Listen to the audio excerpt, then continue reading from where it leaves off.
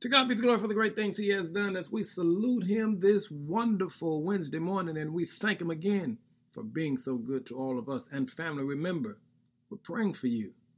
Focus today is one thought. One thought can change the projection of your life, whether good or bad. One thought can put you on a course of success or a course of regret. When you get a chance, read Luke 15.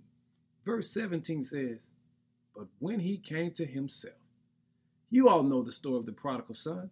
One thought made him believe that he could not wait for the natural process of time for his father to die and him to gain his inheritance, because he was so caught up on living for the moment instead of preparing for the future. But one thought made him do something that changed the course of his life. And you know the story. He took his inheritance, he wasted his inheritance, and then in verse 17, the Lord allowed him to have one more powerful thought. And the text says, he came to himself.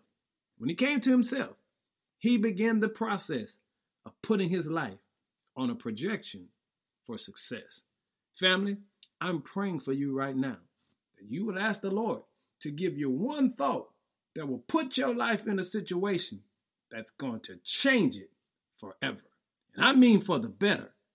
All you and I need is one correct thought.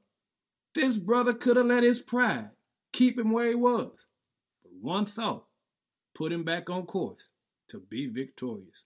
Lord, I thank you for everyone listening right now. Now I'm praying for one thought that'll bring honor and glory to your name. In Jesus' name, amen.